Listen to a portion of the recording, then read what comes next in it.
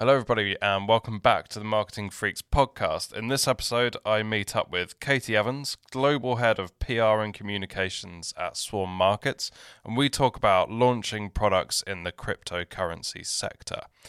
Really hope you enjoy this. If you do, please subscribe, Spotify, Apple Podcasts, and you can also watch the full version in video format on YouTube if that's your thing. Really hope you enjoy it. Here we go.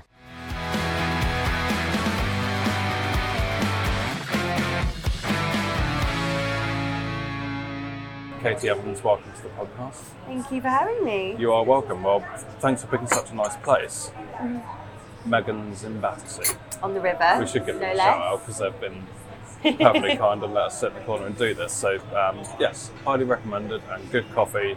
Nice little spot. Yeah, perfect. So, we're going to be talking about marketing in difficult sectors because I think you haven't picked easy choices when it comes to sectors to market in and sectors to do communication. Yeah, right?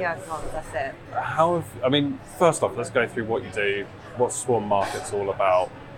So I head up PR and communications for Swarm Markets, and if you know anything about Bitcoin and crypto, then this will be your bag. If not, it will sound like double Dutch to you. So we're the first regulated decentralized exchange, which is a bit of a boon for us because no one's been able to do this yet. Yep. And we're working with some pretty progressive sort of legal minds in Germany, which is where we're based, to achieve this license status. Yep. Which means we're now able to go and kind of onboard new market participants and new assets into DeFi that hasn't been done before. Amazing. And so working for like a world first, is that a double-edged sword when it comes to PR? So obviously there's a great story already, but do you find yourself having to educate people a bit more? Is it harder work to get the right coverage? I think it depends on what you're the world first in, and I think you also have to bear in mind that a lot of companies, a lot of products, a lot of services claim to be world first at something. Yeah, true. So you actually have to prove why you are and how you are the first. But you are a genuine world first. We believe we are, yeah. I mean, if you look at the kind of regulatory landscape that we're dealing with, the German regulator is the only one that's provided any clarity, and that's who we've worked with to achieve this status. So yes, we believe we're the first. Yeah, that's amazing. But in terms of, trying to prove that or educate people on that, you're not just educating the press or clients or customers on what you are. You're educating them on what the sector is, what the whole service is. So you're doing a whole education piece for the service, for the industry, as opposed to just your product. So the job is much bigger in a way. Yeah, you're kind of canvassing for like a much larger entity idea than just your like solo products. You've been in crypto for a while, right? Yeah, so I joined eToro about 2.5 years ago. So I've been in crypto since about 2019. Yeah. Would you say going into a position like you are at Swarm, where it's a relatively new business, you're taking it out to market? Brand new, yeah. If you didn't have that background, you would have had to really. Would that have been a struggle to get under the skin of the business and understand? I think certainly. That must be so important. Well, I think having the eToro kind of background did help. Well, that was my introduction into crypto, and that's where I started my education journey as to what this is. But I think also the difficulty now I have is journalists don't pick up my calls anymore. Right. Because I'm not from a very well-known entity. One day I'll be in a position where they'll be calling me, hopefully. But right now, that's not the case. So you have to, it's a slug. You have to work hard, and you also have to be prepared for a lot of no's, a lot of just being ignored, really, not having your emails responded to. But just can't take it personally. It's the nature of the game. Yeah, even with the black book. Even with the black book, yeah. Wow. So, how have you ended up in terms of your career? How have you ended up working for such difficult sectors? And I mean that in a nice way. No, I have no idea. I mean, if you look at my CV, it's schizophrenic. I mean, I started off doing... Probably better than mine. Pardon? Probably better than mine. Well, I'm not sure about that. but you're certainly very accomplished. But I started off in fashion, then I moved into charity, and then I decided I wasn't doing enough. I wasn't kind of fulfilling enough of what I thought was my potential. So I thought, right, I'm going to move into something that I have no idea about and challenges me, and I moved into financial services. Wow. Having no sort of economical background or what have you. Do you just like having your brain stretched a bit? Don't just like it having it scratched, I like it aching. Okay. Like I need to come home after a long day and think, oh my god, I'm empty. Like there's nothing else to squeeze out of my brain. I've used that muscle today. Yeah. Not all the time, don't get me wrong. Sometimes like it can be a lot. But I love that feeling. So I feel like I've gone out and I've expanded my kind of horizons in something. Do you ever yearn for an easier life? No. Not at all. That That would be dull. Does that carry through into your personal life as well? So Probably. I don't know if we should touch on my personal life then. yeah, okay, let's move on then. So in terms of the PR approach, like how do you, because you've taken Swarm to market, Yes. how does that process look from a marketing and PR perspective? How did you plan it out? Like, what were the key stages within it? Could you go into a bit of detail on that? What I can say on that is, and maybe like admitting this might not be the best thing, but instead of having a fixed strategy in mind, it was a very tactical process. Right. So figuring out, what works, what doesn't, Yep. what messaging works, what messaging doesn't. When are certain areas of the press ready to talk about your product? I mean, we very much needed to target the crypto trade press first Yep. and get buy-in there and almost get seal of approval there. Yep. Because you have to understand how the media works. Media still read, or journalists still read other medias, not just sticking to their own. So they are going to be looking to these trade press publications for guidance on, direction of travel or what companies to look out for. So Yep. it was certainly important to get the seal of approval from those publications first. Yeah. And then that helped us bridge into kind of more mainstream financial news. Yeah. And I think my main thing was actually building relationships with journalists and getting them in front of my co-founders. One of the most important assets or tools I have at my disposal is I've got two fantastic co-founders who seriously know what they're talking about, have got like a wealth of knowledge, wealth of experience, both serial entrepreneurs. Yeah. They're some of my best kind of tools, if you will. Yeah. Although that sounds really derogatory now. No, but I know what you mean. Yeah. But is that part of it? Like you come into an organisation, you've got to look at the tools or the things you have at your disposal the resources to make your the story more stick. interesting. Exactly that. Yeah. And it's really difficult, but that in itself is difficult to say, oh, I know the minute you'll speak to them, you'll get it. But then, why on earth are they going to spend time talking to people they've never heard of or a company they've never heard of? So you do also have to do the basics in terms of, framing the product in something that is relevant now. Right. Something that, people can think, okay, how does this play into a wider theme or trend or experience? And why should people care about this, basically? Yep. It's a very wobbly trade. I know, yeah. No, I totally get that. And I guess if you're going out to the crypto press first, who obviously know what they're talking about. Oh, God, yeah. Having two very credible founders with that story in terms of going to Berlin, getting the business regulated. Yeah. But you wouldn't get the coverage if you didn't have the credibility. But that's what PR is all about. I think PR and marketing is about building credibility and building trust. Yeah.